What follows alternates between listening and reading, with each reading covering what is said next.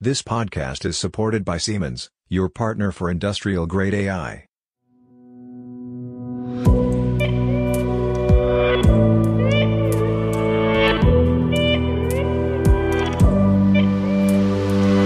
Hello, everybody, and welcome to a new episode of our Industrial AI podcast. My name is Robert Weber, and it's a pleasure to talk to Peter Seberg. Hello, Robert, at close to noon. I'm a little bit hungry. Let's hurry up a little bit. Hungry already. You want to hurry up. Normally you want to hurry up because you think my podcasts are too long. we have a compact news part, I think, today. But I want to start today. Please do. Because I have a very interesting news and a very interesting approach and a very interesting tool.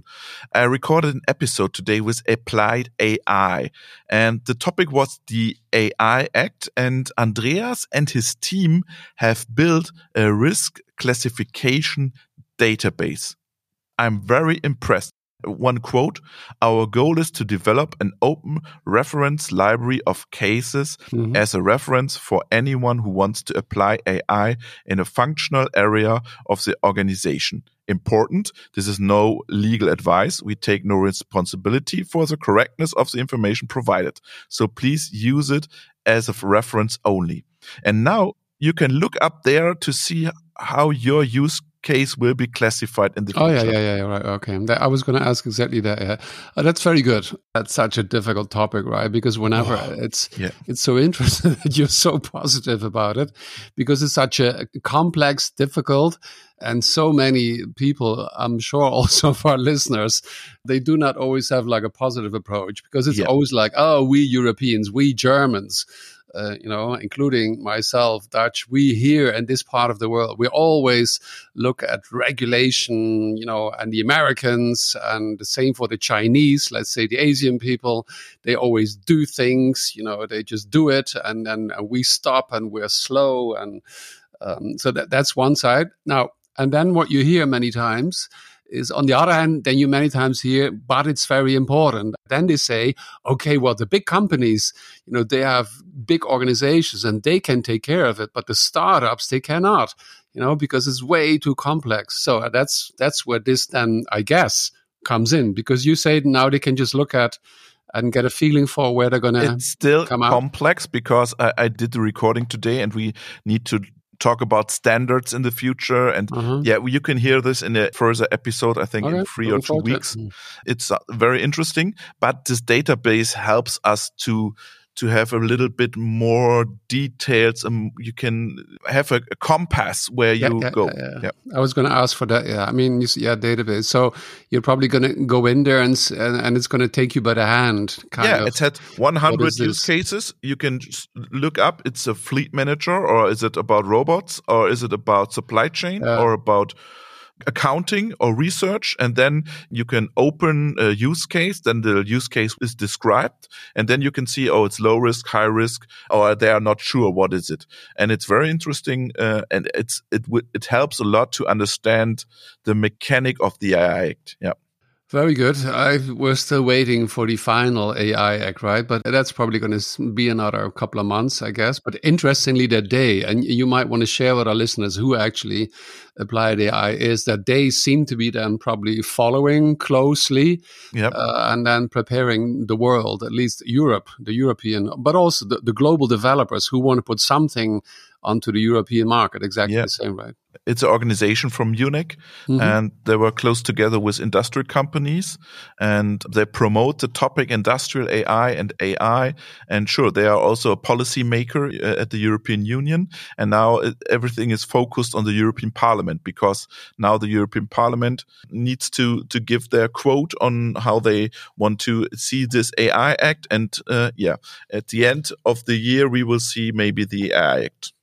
Okay, very good. Very good to hear that an organization like them are looking at it. I believe a couple of other ones will do that as well. And together, the different organizations will be, helping you listeners that are thinking of making sure that whatever you're working on right now, is going to be, in the end, allowed onto the market, certified in those cases where that's going to be necessary.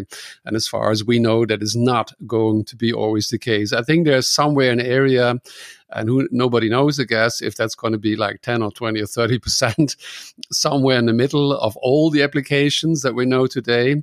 And I think most of the people agree that there are certain applications that we should not allow. Now, not everybody agrees, but a big majority. And then at the bottom, there's many that are going to be let through. People are going to be free. Maybe there's going to be organizations that are going to put up a sticker, whatever, agreed upon approved AI or something like that. I don't know. But in the middle, of course, there's the disagreement, because certain people will say, oh, no, I want my machine to be doing this, and the machine is doing nothing bad. And other people will say, okay, but this algorithm is potentially doing something bad to humans. And that's the other thing, right? And then maybe we want to stop, because we, in our industrial AI environment, of course, if our podcast would be about consumer AI, yes, then we would have a lot more difficult. So if those kind of podcasts, blogs, whatever exist, I'm sure that the people taking care in that world, or those listeners of you that actually do work in that area, and maybe you are in charge of production, and your colleagues, sell products in the end to consumers. For them, of course, applying AI in a B2C, business to consumer sense, is a lot more complex than typically normally it is for us. In most cases, not always, but most cases where machines get applied AI. Absolutely. I have one sad news from your former Intel boss. Moore's law is still alive, but Mr. Moore died, I think, last week, right? Yeah, I heard that. Yeah, it was on the radio. Yeah, I was impressed as it was a message close to my soul. It was very interesting. And many times I don't listen radio, not when the negative things that we have too many of these days all around us. I many times ask my Alexa to just cut off, and it was on the news. So that says a lot. Yeah, I don't think we need to talk about. And you received a prize from him, right? From him, and at that time the two other guys, so it was the CEO at that time, Andy Grove, I think, Craig Barrett, and Gordon Moore, right? Yeah, and I've wonderful stories to tell around Mr. Moore. He was there when I was visiting R&B, Robert Noyce building in Silicon Valley. Valley, that is equal to kind of Robert Noyce. Robert Noyce was kind of the co-inventor of the transistor. He didn't make a law. He looked into the future, and he said, what I see from the last couple of years, we're doubling the number of transistors per square, whatever, inch, whatever it is. And in the end, that came to be true looking back, not every year, but more like doubling every second year. And then somebody in the magazine somewhere called it then the first time a Moore's Law, which I've now heard he was very embarrassed about for most of his life. But I think it's kind of the most important law that we've had in our modern world that's really be driven forward by technology. Do you think that Moore's Law is still alive? Well, there has been nothing as constant as people saying that Moore's Law is dead for at least for the 25 years since I've been working, and the first 10 years of that with Intel. Maybe if you take it very precisely, at that time we were looking. I'm not a specialist at the detail level, but let's say we were talking 2D, a silicon substrate. At that level, maybe already a couple of years ago, we're getting close as a couple of nanometers. Maybe if you make that even smaller, then you're going to have a electric cross. So the atoms are going to be too short together. But then they introduce 3D, they introduce whatever kind of thing. So from the perspective of, and that was the most important thing, the element that you always need to add to it is to say we're doubling the number of transistors, which means the performance of a chip at the same price. That was always the point. And that was the reason why every, 18 months or 2 years, there will be a new iPhone there will be a new version of a notebook. There will be a new whatever. The complete world has been driven for the last 25 years by this law here. And I believe, as far as I see at a very high level, that will continue to be like that, until, whatever, things happen around the world all the time. But I believe that part of the law, we talked about Ernst Dickmanns. Mr. Dickmanns, right. And he said, and that was 1980. And because he realized at that time that he would have about 25 years, and in 25 years later, the processor will be 1 million times more faster, right? And I would say, yes, we can think, and when we talk now further, if we think another 25 years into the future, then we know that chips are, 1 million or 1 billion times faster. And it's amazing. You cannot imagine what we can do at that time. That's interesting because we are now talking about quantum computing. Yeah. And the new possibilities with quantum. And I talked to Rainer Sträter from Jonas, and he said, we are surprised like that quantum are there, like we were surprised that ChatGPT or GPT is coming on the edge. So everybody will be surprised when it's there then. But it's already there in the background, but everybody will be surprised when everybody can see, oh, there is something. That's interesting, I think, yeah. Yeah, right. As you know, I've been looking into it because that's and of course you don't want to do that anymore. No. That's a complete new way of looking at computing. So, I mean, and from that point on, there's going to be a new law, I guess. Yeah. Somebody's going to bring in some kind of new law, which is then a structural deviation from more, I guess. Yeah.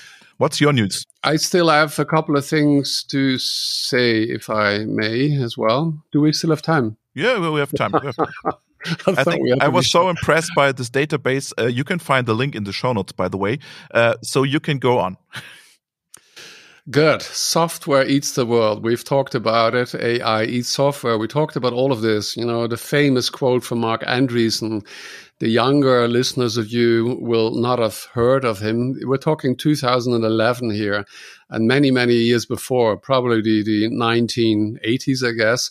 He was the famous Netscape, that was a browser developer originator. So the younger people, whatever you do with your Edge, Firefox, Chrome browser, that's what he kind of introduced. That's his famous quote. And when he did it, he really talked about, I believe there was a relationship to, as an example, at that time, Amazon. He said, now they had to have a Kindle, and they have now put books into be software as well. So I think we all understand that basically. Now, it's only a couple of months ago, and you recall that there was, I'm not sure what specifically it was, if it was the Microsoft, what's it called, the Colab, or on the GitHub, where the tools that help programmers, to be more productive in their world. Mm-hmm. And it's a couple of months ago where I said, okay, now it's them, now it's us. I'm part, and you are. We are from two different perspectives, part of this world who has been, programming modern. We just talked about Mr. Moore the last 50 years on processors. And I said, now it's our turn. I've always said for many, many, many years, AI is changing all the jobs. So we in this business, we should not think that it's going to stop in front of our door. Yeah. And you recall the shitstorm that happened at that time. Yes. And we're only 3 months later. Yeah. And in these days, it's amazing. I mean, when I wake up every morning, I look on LinkedIn. Oh, yeah. And there's new things. So I say, this is the time to eat our own dog food, and software programming, I'm really convinced, will never be the same again. And I have something to add. I will do an interview on Friday with Gabriel Krummenacher from Zülke Engineering about GPT, ChatGPT, and industrial use cases. I think that's really interesting because a lot of listeners wrote us, we need to do an episode on this topic. And so Gabriel will explain us some use cases. Yeah, and all those topics intertwine, they interlink, of course. And, the listeners that we have now, please don't take this personal. I've always said this. And, nobody knows. So some jobs are going to go away completely. Certain people make this, this graph that says the cost of programming in 5 years is going to go down to zero. What that means, cost zero means, that nobody is doing it. Or that ChatGPT, exactly, there you go, is doing it. So, of course, we need to be very careful. And I did an interview yesterday as well. You'll hear that next week, I guess. And we need to continue to stand with 2 feet on the ground. But a thing that we'll talk about today is, of course, that we're going to have the large language models, allowing plugins, and that combination of the large language models. And again, of course, I need to say, and I hear already again the people say, "Oh, that's bullshit, that cannot happen." Always want to say, and I always have been saying, and it may change, that as far as I'm concerned, I believe the large language models, they have a structural flaw, which is this stochastic parrot design flaw, right? Mm-hmm. So in a very authoritative way, they say the most stupid things. Not always. They can say good things as well. Nevertheless, they are already very, very, very capable increasing human productivity. And by the way, with plugins, they may be kind of working on this structure flaw as well. But we come to that later. And then you see a LinkedIn course in German. It's almost the other way around. I was looking for the English version because, we started communicating here in English, and I do that on LinkedIn as well. I didn't see it, so that was very interesting. Called AI-supported software programming with OpenAI and ChatGPT. That's just one example. Now, and then look at Microsoft, what they've been doing. I mean, there's so many topics to this here, right? So Microsoft, owner of the number one open source, GitHub, number one investor in OpenAI, owner of, still, I'm sure, the world's number one set of office productivity applications, right? Then they have this Copilot. Sorry, I used the wrong word before. Copilot is called, which they now call your AI pair programmer. Yeah. It's amazing. And then, as you and I, we communicate a lot. You are on Twitter. I'm exclusively on LinkedIn. And by the way, this is not about supporting Microsoft whatsoever. What can I say? I'm just saying what comes to my brain here. And they have access to almost 1 billion users. Now, that sounds almost like very nicely orchestrated. If it was orchestrated like that in the last couple of years, right? And I have one more quote from one of our listeners from Linz, and he told me that he is convinced industrial companies will use the available large language models like Llama or Meter or Alpaca and fine-tune these models on their own data and run POCs. And a lot will fail, but some will make it, and they will find a pathway through, and they will have an awesome industrial product. So I strongly agree, yeah. I think we are focusing too much on OpenAI's language models because this is not open. You cannot look into, but you can use Llama or Alpaca, and I think industrial companies will do that with their own data. Sure. It's just that, and then I do want to spend a little bit of time on the plugins because that's really going to change the world, I'm sure. Of course, it's always about, and frustration on one hand, if the big, and they typically have been the big Silicon Valley companies with their huge, and I have been part of it, marketing departments like today, Google, and of course, Microsoft and OpenAI. And of course, there's many, many, many others. And that's perfectly okay. The one that has been driving it has been OpenAI. That was another topic, right? Where they've been saying, how can it be like the one that is in my room here? Alexa, what was the Microsoft one? They stopped with it. And then there's Siri. Now looking at plugins, there's a quote here from a person that says like, what did he say? I think the person said Siri's reply sucked. This is quote unquote. I'm not saying this. You never get the answer you need. Here is how to upgrade it with ChatGPT. It's a plugin. Yeah. So, but before we go in, one final thought. as I said, so many things about this company, Microsoft, and it's one, and they seem to be doing everything right today. Although many people also will disagree as far as the introduction of ChatGPT goes, and they seem to be, and we come to it in a moment, correcting certain parts of it. I have many friends in the business, and some of them are really scared, scared of losing their job. So I do want to just call out that this is a serious thing. But at the same time, what should I say? Maybe I also would have believed that many of these friends of mine, whenever they started in these big companies, big software companies, you would have thought they have the right thing, the right job, they're going to be fine for the rest of their lives, kind of thing. But the change that is almost like suddenly overnight coming, that's unbelievable. And I want to say, I'm so convinced that there is going to be so many new jobs. So for all of you there now listening, and you are involved in exactly this situation, now stay positive, look out what are the new things, and maybe in the last thing that we discussed today, you will find your new way of doing things, and it will be probably different from programming at a different level, Absolutely. Not at the level that you have been doing so far. And I want to add something, because you mentioned these applications from Microsoft, but then there was this news last week that OpenAI is investing in robotics, and they invested in a startup, in a robot startup, humanoid android robot from Norway. And that's really interesting, because they are not interested in plugins and apps and stuff. They are also interested in heavy industrial AI robotics applications. So that's really interesting. And that's, you mentioned, I think last episode you talked about Google and the Technical University of Berlin, right? Yeah, about their robotics tool. And now OpenAI is also going in this direction. Google is doing it with Intrinsic, and so they are coming.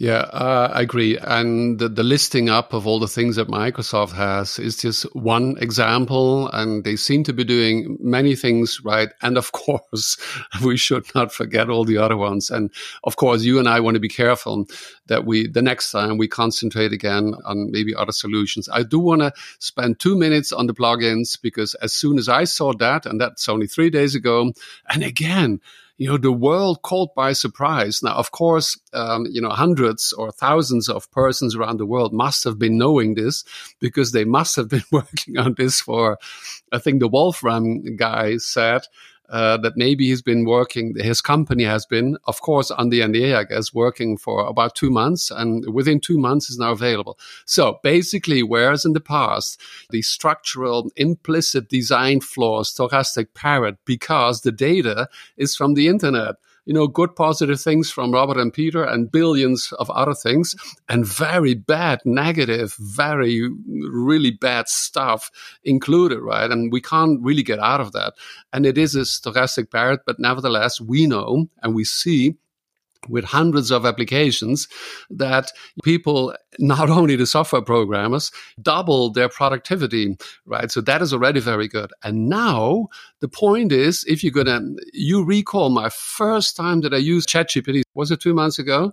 I asked for the weather in Munich, and that was completely wrong, because I didn't know that it was incapable. It had been cut off, 2021 or 22. So now it allows you, and the point at which that happens, I'm not sure, it allows you the plugin to say, okay, this person is asking for something happening somewhere. What is it asking for? Mathematics, weather, millions of applications.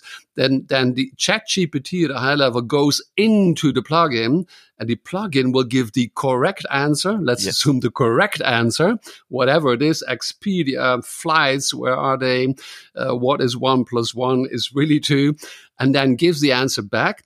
And then what you're then going to get is a ChatGPT that continues to be very authoritative, very high quality language. I believe we all agree to that. And then you're going to have correct answers. That's huge. That's, I believe, what is happening. Yeah, that's huge. And I don't know why they. I could not have done it better. But I have been very little impressed with the fact that they allowed the ChatGPT side of giving answers to questions which they knew were going to be bullshit. Why they allowed it, I'm not sure, because already at that time you're working on the plugin. So obviously, I'm not sure why they didn't wait for that, because then from 100 questions, we may soon assume that 99 are going to be correct, rather than half of them are going to be complete bullshit. Yeah, that's a huge impact, I think, on the topic. Yeah.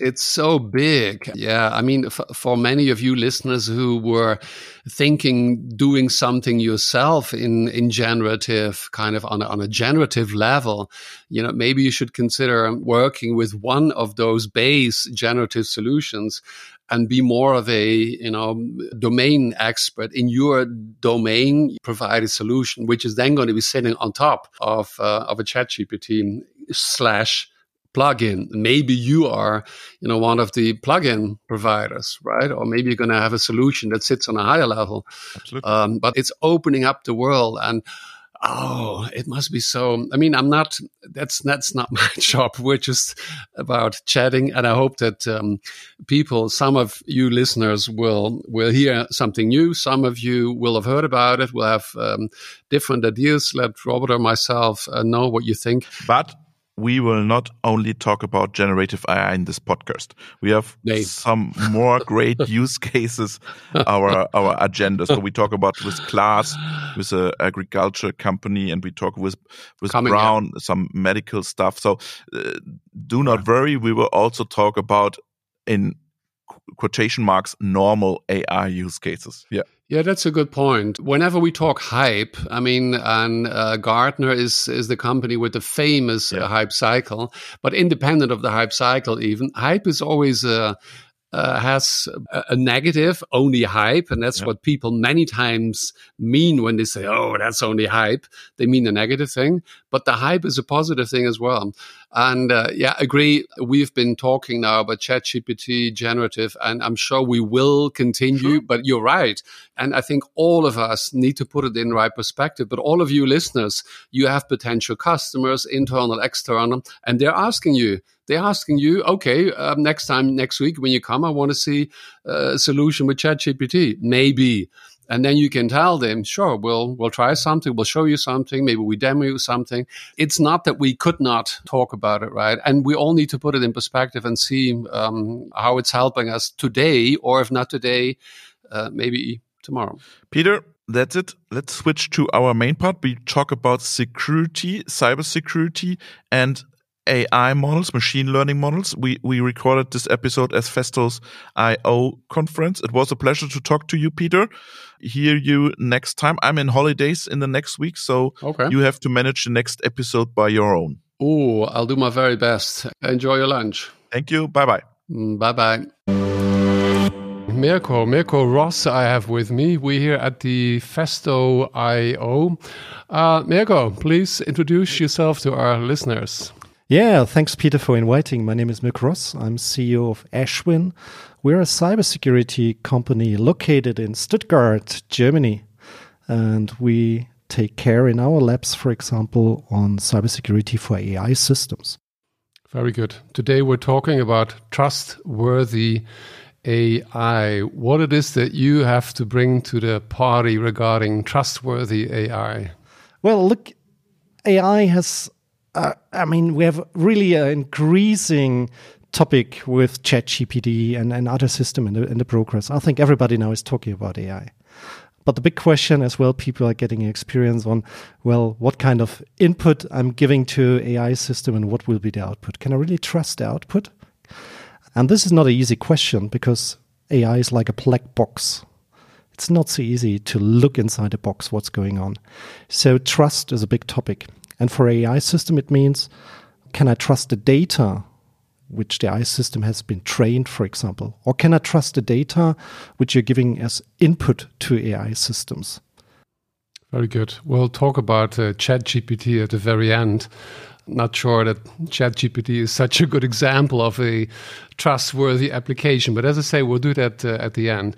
You've been doing a presentation here, and we were listening in, and you talked about data poisoning. That sounds already very dangerous. Can you explain what data poisoning is all about? Well, in general, the world is dangerous from a cybersecurity perspective. So, of course, as cybersecurity people, and we are very close to hacking attitudes, AI is a big opportunity because it's a big playground. You can do a lot of AI systems to force them in a direction we want, not which has been intended by the people who are building the AI. So giving you an example, I've shown that for autonomous driving, for example, if there is a visual system to detect road signs and what's going on in the road, we can manipulate the road signs so that this is not a stop sign, but maybe a pedestrian or a flower or whatever for the AI system. So this will lead in a completely different behavior of the car. Maybe that's the dangerous topic in there. Very good example here. I think those of the listeners who have heard about this very topic, they will maybe already understand. But let's stay here, because is that always going to be the case? Let's stay with the example of the stop sign, and I'm a bad person, let's call it bad person, maybe you have a better word, and I'm going to put something onto this sign or a couple of things, and I know that my machine learning model in the cars, be it Tesla, any other car, is not going to recognize, and you can talk to that. Or the question, also, I just want to make, market my whatever. Tonight there's going to be some band playing in town. I put a sticker somewhere. Is that on principle having the same problem, or is that going to depend? Yeah, well, first of all, it's a little bit also a question about resilience. How resilient are our models towards the data we are injecting them to analyze? For the examples we have given you, these are really very focused attack patterns. So we are really building an attack pattern. So usually with normal sticker, it should not work. But if we stick on our special prepared sticker, the AI system will do what we want. Right. Special prepared sticker. Let's not go into too much detail, but still, I would like to, and I'm sure that our listeners maybe would like to understand then how that difference is. I mean, we humans, we wouldn't see the difference between a sticker with whatever, a couple of lines, or maybe you will talk about that later. Maybe today even you don't see the sticker because it's maybe transparent and we don't see it at all. And a sticker of, band playing in town tonight. We as humans, we say, okay, 2 stickers, what's the difference? So I'm sure that on a different level, there is something else going on. Yeah, and maybe that's the big misunderstanding of AI, because we always take our human ways, how we recognize things and analyze things, as the baseline topic. So, of course, if I give you a stop sign with a sticker, you would say, well, it's still a stop sign. But AI is working differently. AI is a mathematical model. So it makes a difference, the sticker, from a mathematical perspective. There are other values on it, let's say it in that way. So what we are injecting is a picture which is really different from the mathematical topics. There are different values in there. And by that, the model will behave in a certain manner, which is different than it has been intended. Exactly. So what to do? If then I am interested, let's stick to the example of the autonomous driving, or maybe in the environment of where we are here, automation, predictive maintenance is the typical thing we always talk about. You can choose either way, if it's at the end of the line, quality control, which means if we have the same problem there, and for whatever reason, I'm going to get inside of that factory, and I know that for a certain time, this company will be approving, quality products that are not okay. They move on or not, and then maybe a month later they come to the customer. So that's a scenario I don't want to go into. So what is it that I can do in general? How can I, if I know that this problem exists, what should I be doing?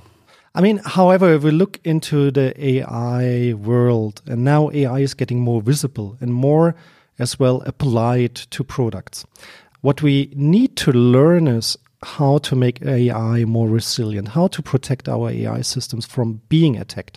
However, most companies are very happy that they have an AI model already applied and maybe working. They don't think too much about, are there any malicious actors out there who want to manipulate it?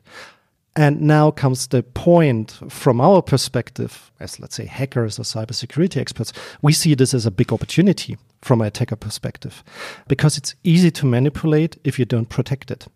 And the impacts are as well maybe very, very big. Let's take an AI-driven robotic line. I mean, this is a safety issue. If two robots are crashing into humans, it's not only a physical damage, it's maybe a question of life.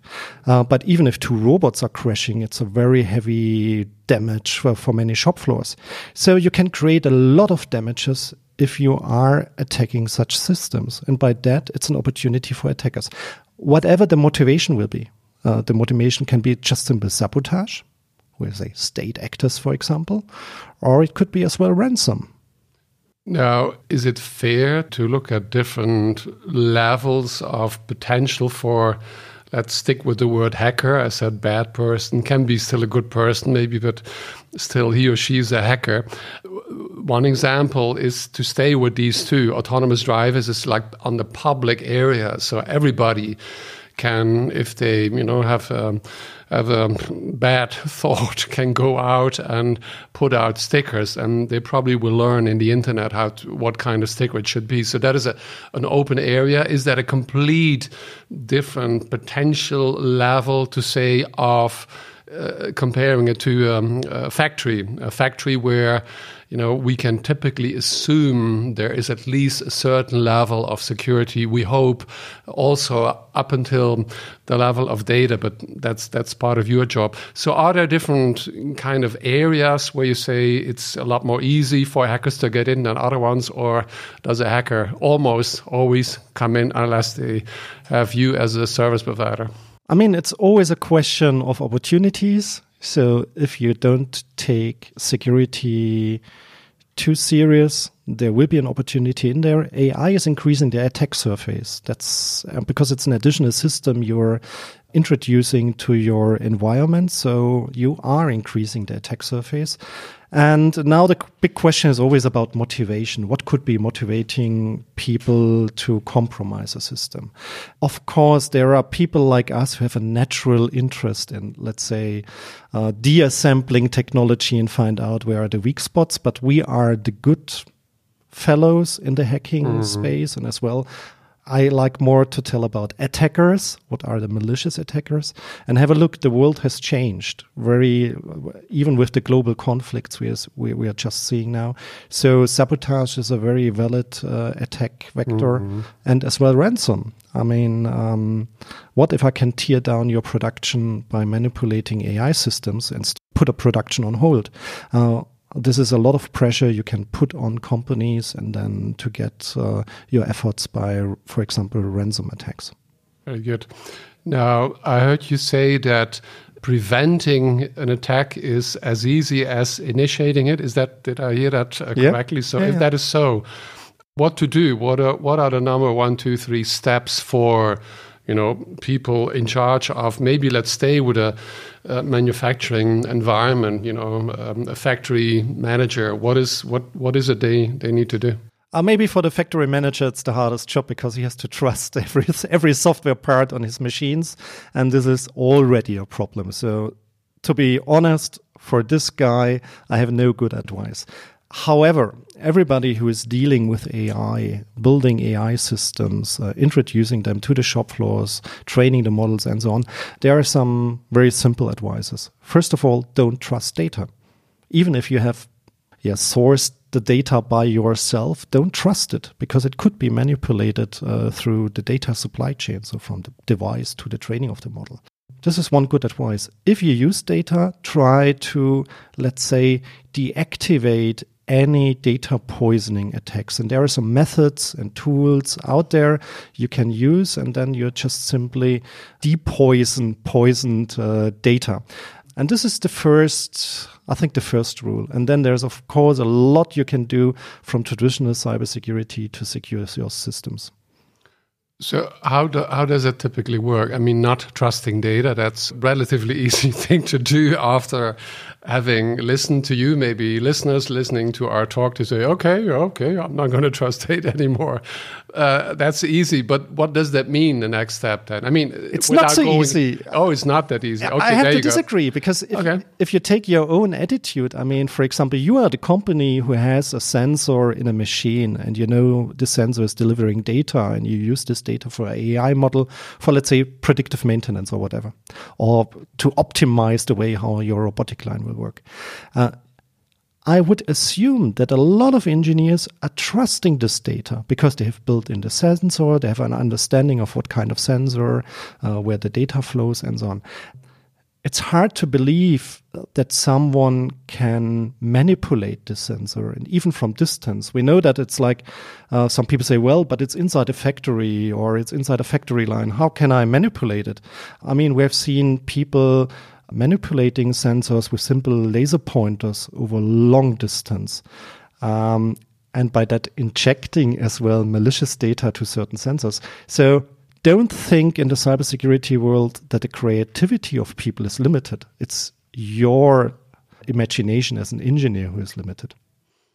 That's interesting. I will get back to our back on track, but I'm a hobby chess player, and that's actually, I'm not sure if you heard, but since a couple of months there was a big discussion going on about, and it's the direction of what you're pointing at here, because it's an over the board, face-to-face game we've been talking about, and there's insinuations, and it's a big thing, and nobody knows the details, because if this person has been cheating and it goes the same direction of having done something like as a hacker, they don't know how he has done it. But so getting back to the top level, maybe what we are talking about, and you concentrate on data, I understand, maybe there's other things, which is one element, and it's already at a deeper level, so to say. In the end, at least what the European Commission is the AI Act they're working on. It's all about, from, I believe, the first sentence, it's about the reason we're doing this. It's about providing trustworthy AI to, at least to the 500 million Europeans, because that is in the end. Now, of course, and we're not talking now about the consumer. Let's stay with our area. And I am one of the people who say, well, how can, even if we're talking about a closed environment of a manufacturing line, how can people do something? You gave us some ideas. Then, so what are the elements? Yes, I'm talking a production line with 100 different sensors, and I'm talking of the data they are producing. What do I need to do? Do I need to do it every day? Do I need to, when am I checking? Is there just one? And I'm sure that people interested can learn, 100 more things, and they can then contact you at the end of the podcast. But what is one example of what specifically does it mean not trusting my stream of data? Do I need to apply additional algorithms so I can be sure that my data is actually the data that the sensors are providing me? Yeah, giving you an example, like what was the year 2000 attitude of people programming web pages and web forms. Usually, if you then have filled a form on the web and putting your entry in there, like your name and whatever, usually the coders were assuming that people are putting their name in there. But some people were putting in their SQL commands to erase the database or inject malicious code. So it was out of the imagination of the people who were building this first generation of websites. And we have the exactly same situation currently at AI. So it's out of the general imagination that someone will inject something, let's say, malicious towards it. Now, what is the solution? For the web forms, we have learned do a treatment of the form data before you process it. And the treatment is deactivation of any strings which have malicious could be malicious. And that's standard, you say, that's standard. these days. Today it's standard. Now it's 20 exactly. years Someone later. not doing that is very careless, and I think that's not state of the art anymore. And for AI, you can do the same. So if you take, for example, a data set, let's take this visual data set, you can do a special treatment on this. And by this treatment, you can depoison the malicious part of the data. And this should be a standard procedure. There are algorithms out there doing that for different kind of AI models and their training data. Just apply it. And if you don't know how to apply it, for example, ask me and my team. We very good. I'm sure that people will do that. Now, am I going to need to apply that for both during training of my model as well as when the model has been deployed at inference time? Yeah, exactly. You have to do it on both sides. Deactivate it before, depoison it before training, but as well do a depoisoning on any data which is then used to give it to an AI to analyze it. Right. So you made this comparison to the year 2000 web environment. And so did it take us 20 years? I don't know, until we've come to a certain level of, everybody at least in charge of their specific environment knows and they know what to do. Are we going to need 20 years to get there as well, you believe? Or? Oh, well, I believe in humans and that the learning experience will be much faster than in the year 2000. But however, maybe we can apply artificial intelligence to speed it up, or? Well, I don't know if it's a good solution to fix a problem with something which has already a problem. Okay, I guess in the end, I don't know. There's always going to be, you call them maggots, I call them bad guys. So are the good guys going to win? Are the bad guys going to win? Are we going to continue always the same game, and both parties are always going to be using additional technology, additional knowledge, but nevertheless, who is applying AI, machine learning in whatever, in this case, industrial environment, they need to make sure that they do it in a way that they cannot be hacked. Yes, I mean, that's the world we are living in. So if there are opportunities, they will be used from good actors and as well from bad actors. And if we build more on defense tools, there will be other people who have a look, and this is as well very good, how to work around these defense tools. Because this is important. If we want to improve security, we need, of course, people who are as well checking the weak points of all elements we are introducing. However, there will be the bad actors always using that for their own motivation, and their own motivation is maybe more money or political on the sabotage issues. However, it's the world we are in this case. The world is very hostile, and we should prepare for that. Mirko, thank you very much. We'll talk again in 20 years and see how far we've come by that time. Thank you very much. Have a good day. Yeah, thanks for inviting me.